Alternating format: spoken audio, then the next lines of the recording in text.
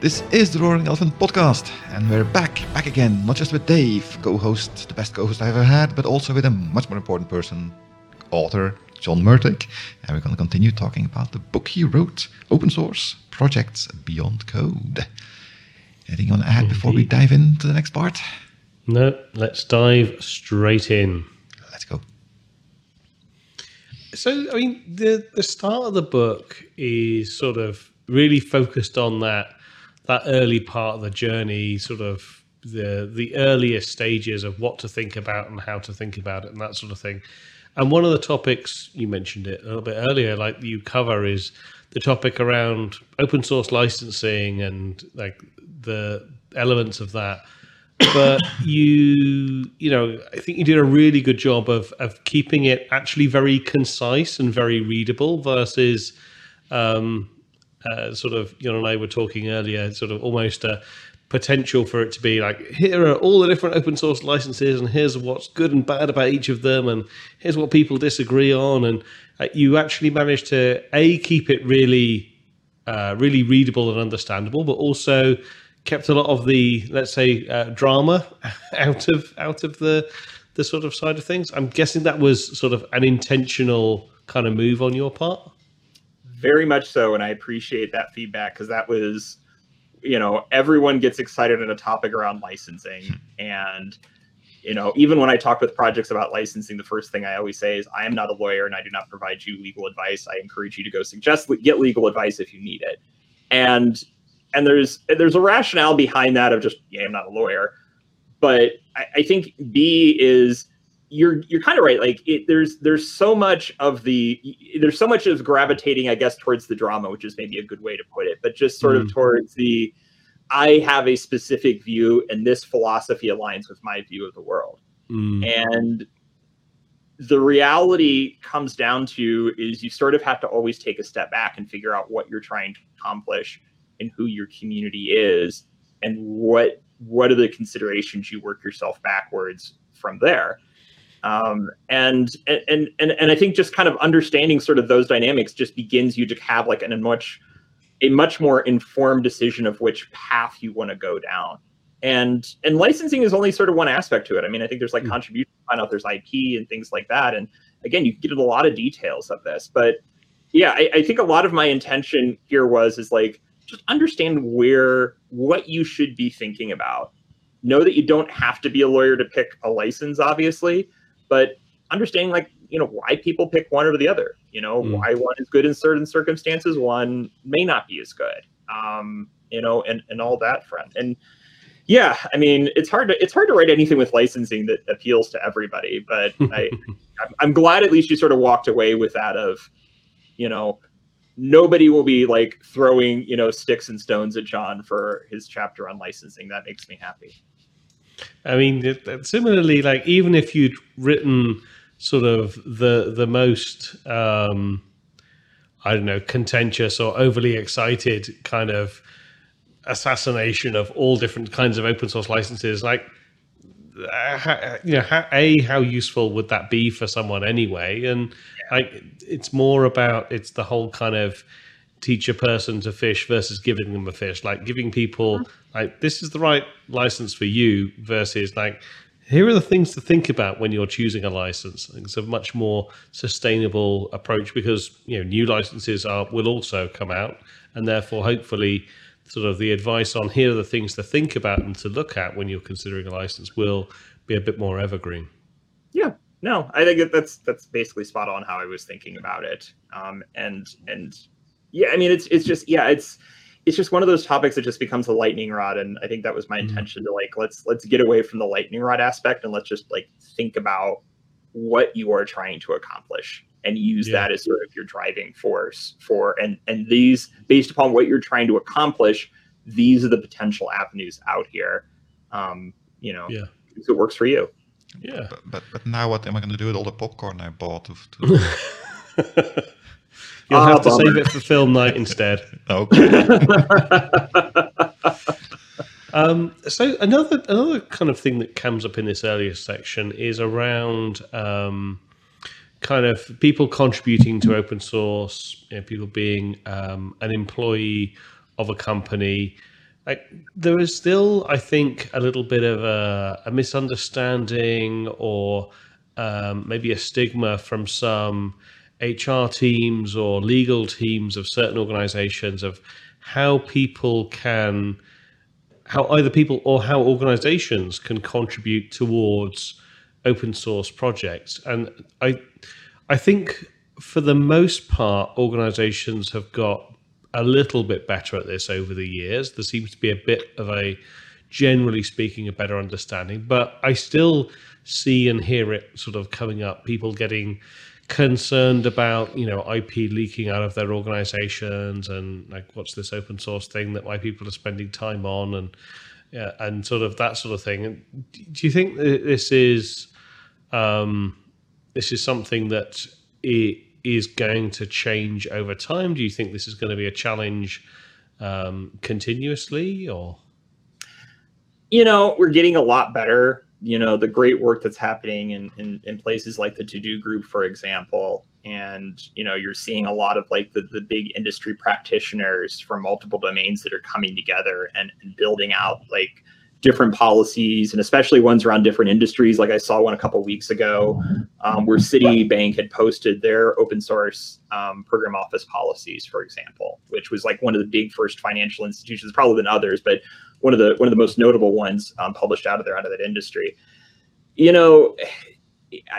I think with that, like so much of the science and art is so coming together with it. There's a lot of precedents that we can look at from other, groups. And oftentimes the pointer is, well, let's look at sort of like the Web 2.0 or FANG companies, because they made their billions and billions off of open source. And, we should all follow their lead and all the practices. And we've seen so many of those practices like pumped into software development, and, sometimes they work, sometimes they won't. It's just a little bit all over the place. So I see that as an art that is going to be still developing out. The one thing that, and I hope I try to hit in the book relatively well, is so much of from a company is you have to take a sort of a step back and sort of evaluate what your IP even is.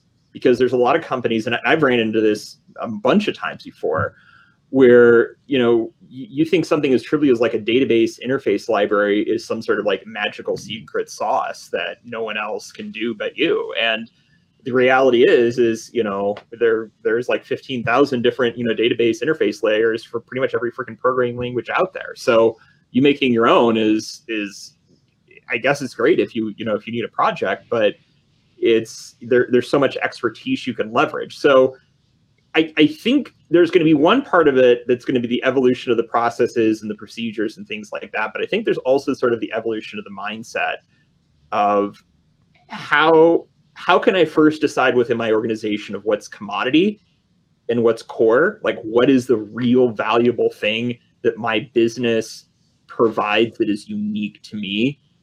And then on top of that is, what is my path and timeline of how do I get there? And is there a path where I need to build it myself because, it's core and whatnot to me? Or is there this concept of using open source and sort of like a leveraged development model where I'm able to work across a bunch of different organizations, a lot of different expertise, and leverage that to help me get to my goals faster or solve problems faster? And I think, and there's no right or wrong answer, but I think that's the internal questions a company kind of has to philosophically come to. And when they get alignment on that, then many of the operational aspects, they don't trivially work themselves out like they're nothing, but they become a lot easier. Like they become questions that are easier to start answering. Yeah. No, I think it's one of those topics that I think people get very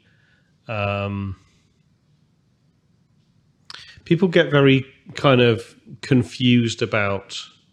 And while there's still this sort of misunderstanding between, what is company proprietary IP versus what is something that, can be shared and can be open with the world, and the value that that organization gets from this contributing to open projects in an open ecosystem and all that sort of thing.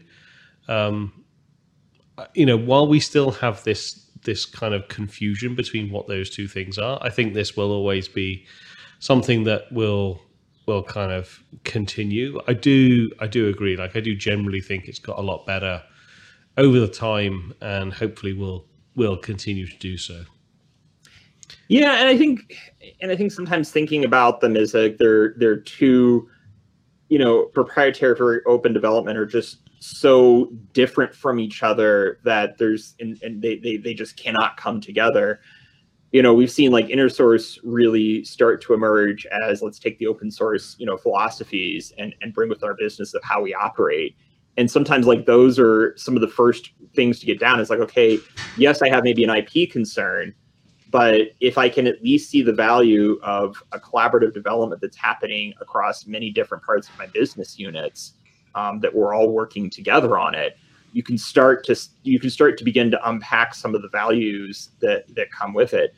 And I think there's always this sort of historical nagging that we have of companies are evil in open source, and I'm sure there are some. I mean, I'm not gonna paint anybody as a saint or a devil here, but I also, from knowing and working with a lot of very large and very small organizations, in the end of the day, they're very pragmatic of how they look to approach things. And, I think they generally want to do as good as they can do but also understanding that there's just multiple constituents and things in place. And I think that's been the age-old problem of like the open source business model, that is still never kind of fully perfected. I mean, we've seen a lot of things work. We've seen a lot of things do. We've seen the same thing done and it works one time and it doesn't the other.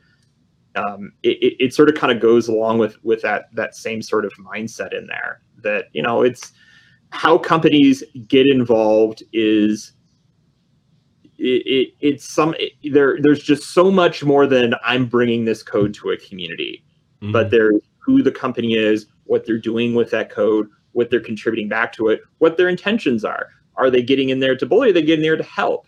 Are actions they think are helpful actually pissing the community off? All of these sorts of things really come into the dynamic. And sometimes, you as a company have to go in there with a little bit of like eyes wide open of like, look, your good thing that you're trying to do, which is you're doing it because it has a benefit to them, but it also has a benefit to you. It's going to get perceived a number of different ways.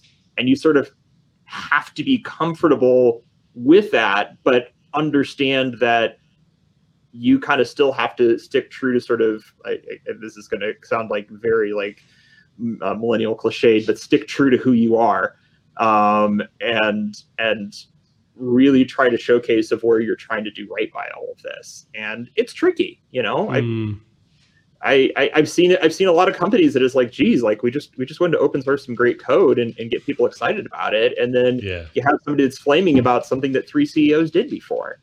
And you just can't do anything about like, and you almost have to just throw your hands up like, hey, I'm sorry, this happened in the past.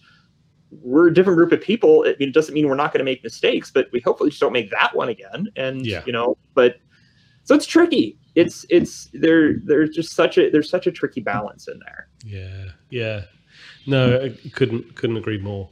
I mean, the second part of the book is around sort of this topic of running an open source project, and it's a lot around like the people topics of sort of a project.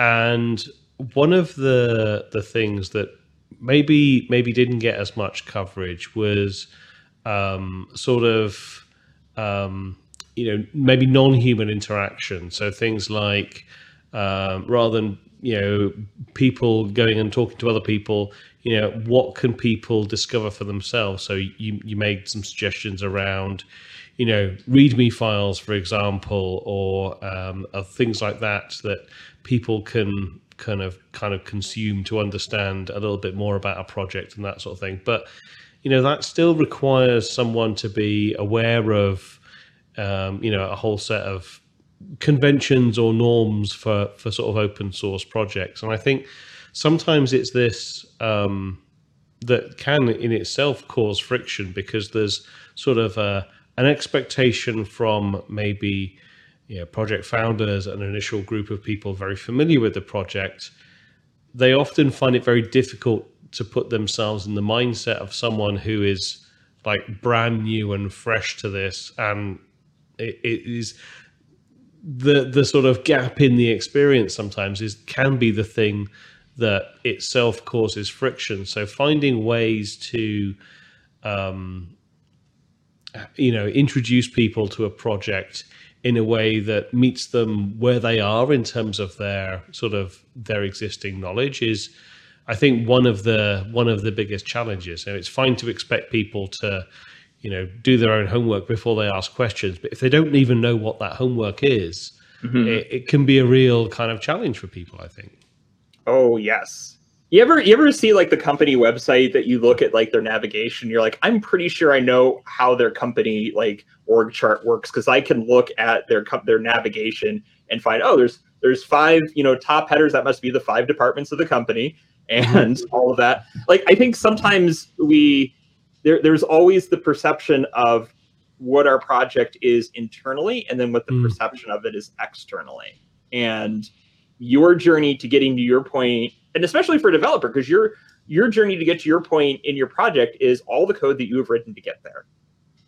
So it is hard, and I think Dave, you've really caught that really well. It is hard for someone that has went through the journey of how you got to this point in your project by writing a whole bunch of code to understand how can somebody who didn't write all of that code know how to get to that same point? Yeah, and be successful with it. And you see product companies that really, really struggle with it at times. And, there's large companies that invest millions and millions and millions of dollars into this, and more often than not get it right, but a lot of times, completely whiff, or, even just get nuances of it wrong.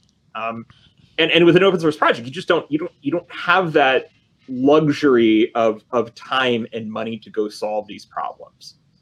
So one of the things that I really, when I talk with open source projects, I say, optimize for what you can in the part of the life cycle that you're in, and really focus on making that really good. I think one of the chapters we went through, Mautic, is an example, and you sort of saw that at various points in their journey, their focuses and how they measured their success and things like that were based upon where they were at in their journey. I mean, yes, they could have like the BHAG out there be like the greatest open source marketing automation system known to man or woman or what have you. But there's so many steps to how you get there, and being able to kind of like manage each of those steps, but then measure what the goals and what the things that you're trying to accomplish are sort of the tricky things. And I think that kind of goes right back to the point where you're saying there of like, it being in that other person's mindset is really, really, really, really hard to do. And sometimes and sometimes even as a developer, you're kind of like, well, geez, like I know all these things. Why don't you? Well, it's because you wrote the thing, you should know it. That would be a problem if you didn't. Yeah. Maybe be surprised by things, I suppose, but it is really tricky. And it's often just a different skill set with people altogether of being successful. There's a lot to do with, I think, with things like empathy and levels of self-awareness tied to empathy that really help. And you can definitely spot when people struggle with those areas, because those are the times when it really crops up. There's so many aspects of the interpersonal communication, which I think there's an entire chapter that just gets into that. And it's so hard sometimes to think past the circumstance that you're in to understand like what are all the levels and nuggets of the story that got to this point. Even just as something as simple as somebody drops into a community and just starts asking, a bunch of questions, and people are like, well, read the book and go do this and go do that. Like, why are you here to answer all these questions? I mean, maybe they just showed up on this thing and they're like, I don't even know where to start. Maybe you as a community don't have a great way for people to discover these answers. Maybe these people are just new to the domain space. Maybe they've read all that stuff and it's whatever. Maybe they just learn better by talking to people versus going and reading books. I hope none of your audience does, because they need to go buy this book. But but no, I mean, we have different styles of things, and on the flip side of that, all those people, the projects that are negative reacting, are you negative reacting because you're frustrated that person's asking that question, or are you negative reacting because it's somehow you feel it poorly reflects on you as a human, that you didn't do a good enough job of making it so that person wouldn't come to have to ask you a question, which again sounds really, really screwed up on one sense, but in a lot of sense, like if you look at open source project maintainers, it's not just the code and technology, but it's almost like a reflection of themselves. Like they're putting so much, when you have something that you are passionate about, you put so much of yourself into it. And when somebody goes through there and criticizes or asks questions or doesn't pick apart at that, it's a psychological, like physiological thing where, you move from having sort of this upper brain thought process of very logically working through it to this negative vein of, these people are assholes. Like, hopefully you're correctly in iTunes. These people are assholes. And, why are you criticizing me? Like, what do you, read the thing, go do this, go that. Why are come back when you know something? And again, it's really, really, really, really hard when you have something like that, you have such strong identity from, and again, you could just get into all sorts of different levels to think about it. I think the empathy aspect is a really, really important one to consider in that. Like when somebody is coming and asking that question, or making that feedback comment, or making that remark about it, like understanding what they're saying at face value, but then trying to understand sort of the different levels that could be behind it. And you may not know all of those, but trying to kind of take a lot of them into account. It's really hard. It's really hard. Yeah. Yeah. Now, when I was reading this part, I mean, I know you wrote this book from the point of view of the project maintainers, the leaders of the project, but I was thinking about myself, and the reason that when I do contribute, I always do it anonymously, because I'm never convinced that what I contribute is worth anything. And that, call it imposter syndrome, call it whatever you want, it's a step as a contributor you have to take in saying, okay, I believe that this is good enough to be shared with these gods, these demigods that have this beautiful project out there. And I don't think, maybe I missed it, but I don't think you actually captured that in the book. And well, you have a chance now. How would you suggest that a maintainer, project lead could try to get the shy people actually to commit? It's a very difficult one. I have no idea how you could do this. But you're the expert here. You wrote a book about it.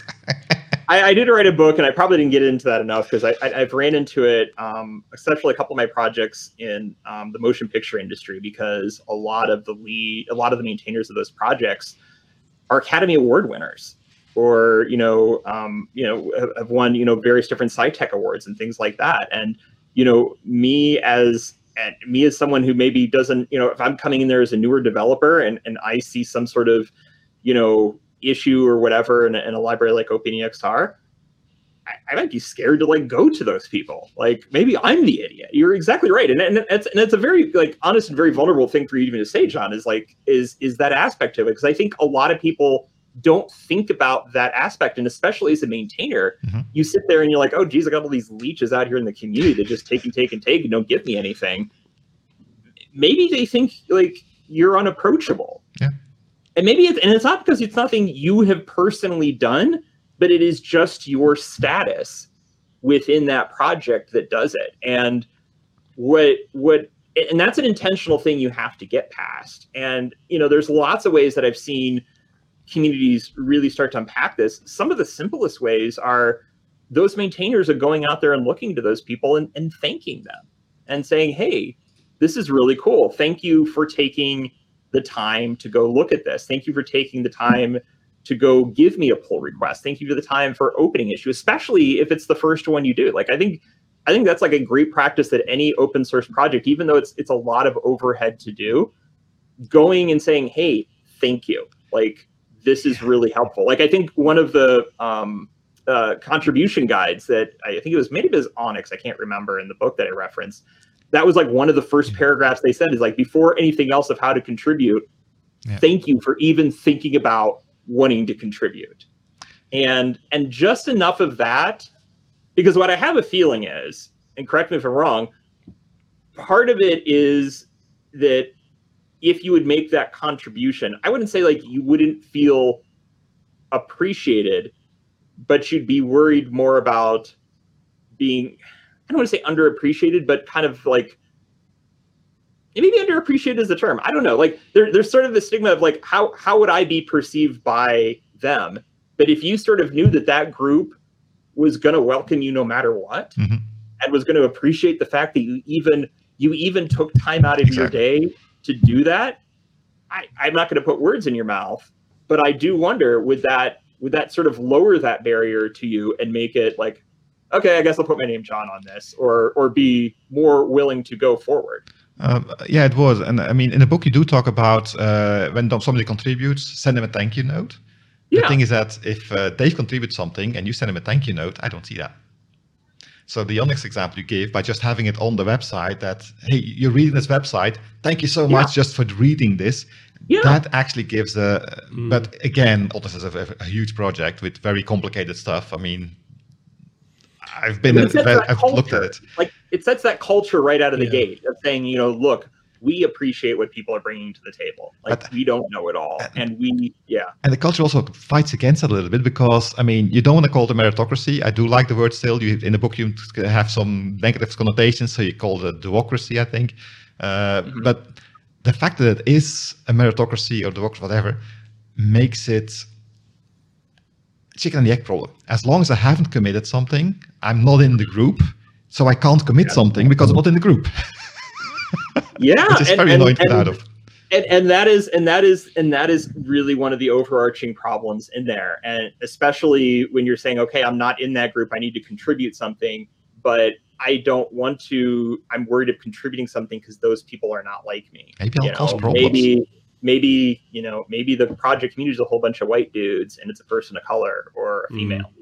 And they're like, am I just going to be, harassed, not thought of, like, what have you? Like, do I fit in with this? I mean, there's just so many different like cultural levels that fit there that it's for me, it can be challenging. It's not a harassment point of view. It's more of the point that I think. Well, I don't think it's even a harassment thing, but I think it's just more of like a subconscious thing of like, these are people that are not like me, and I'm trying to fit into that.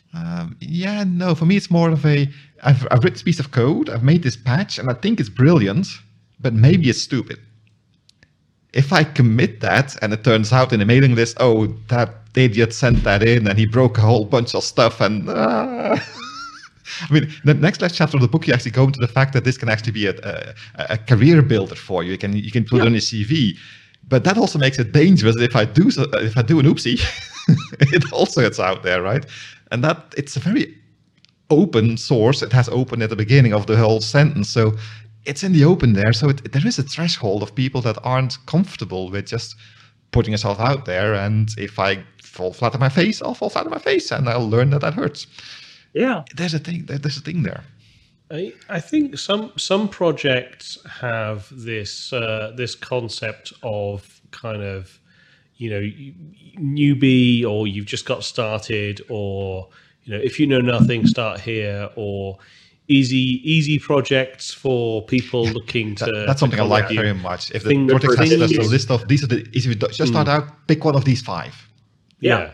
Like people, I think any project that puts the time and effort into providing some sort of guided path for people that are new to a project, specifically new to a project and are interested in contributing, I think that makes a massive impact versus like lots of projects provide like easy ways to on-ramp into a project.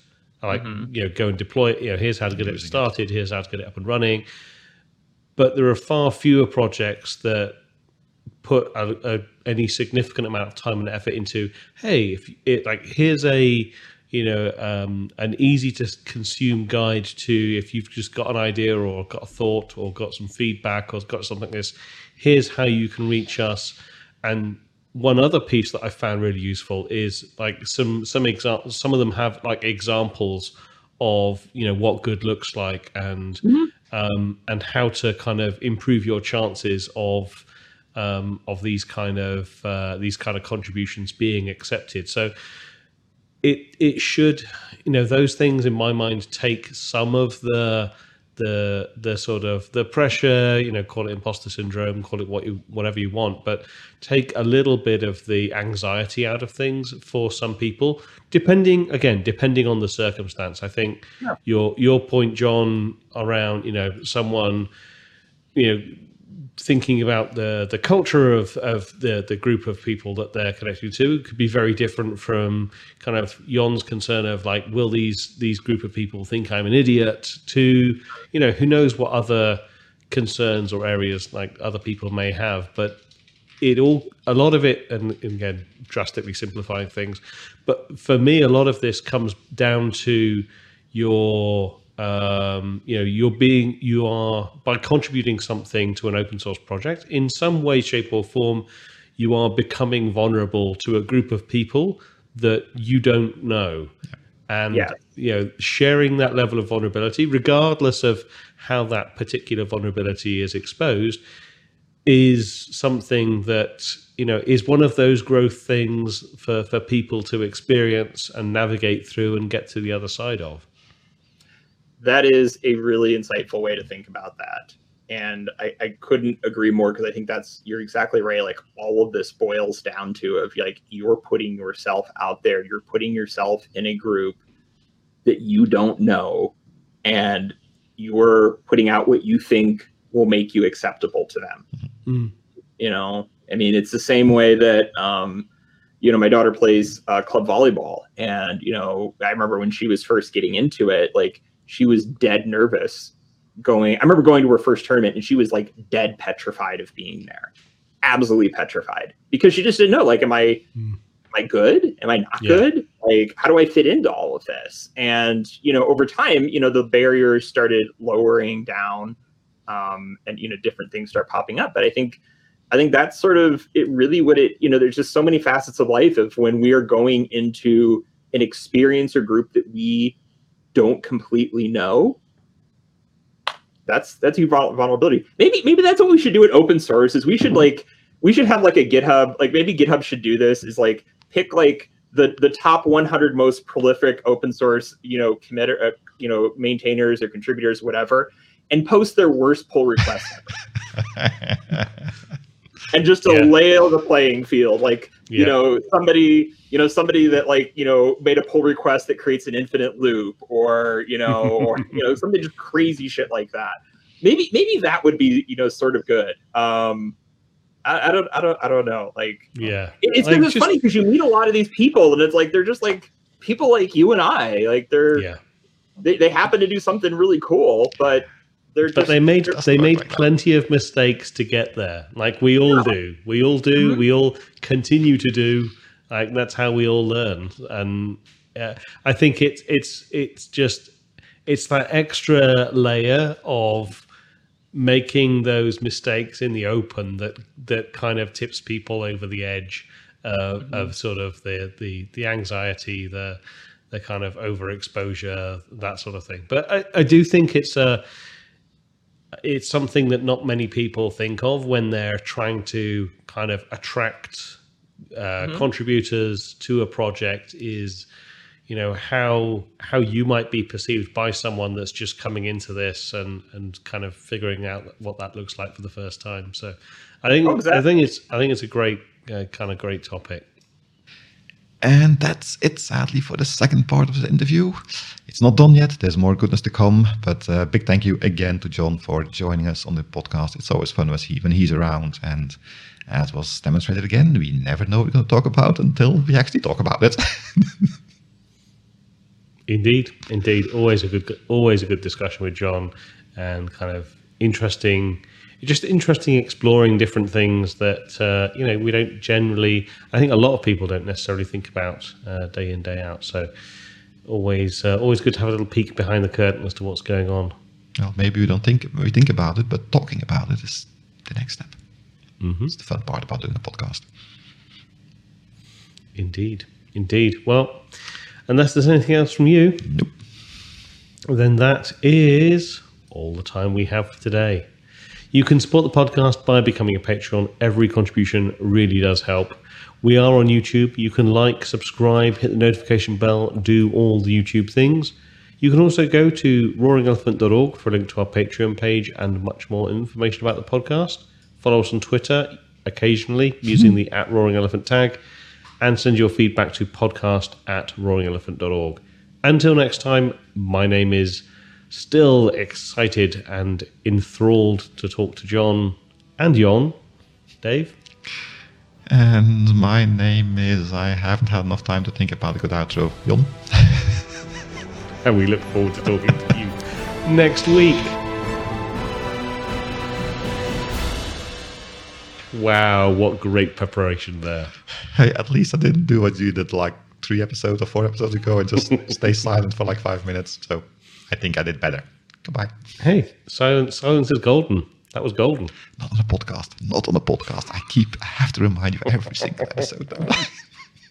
I mean, our audience might disagree. They might actually quite like some silence from us. But anyway. We just asked for feedback, didn't we? Yeah, exactly. Let's close this off. Goodbye. See you then.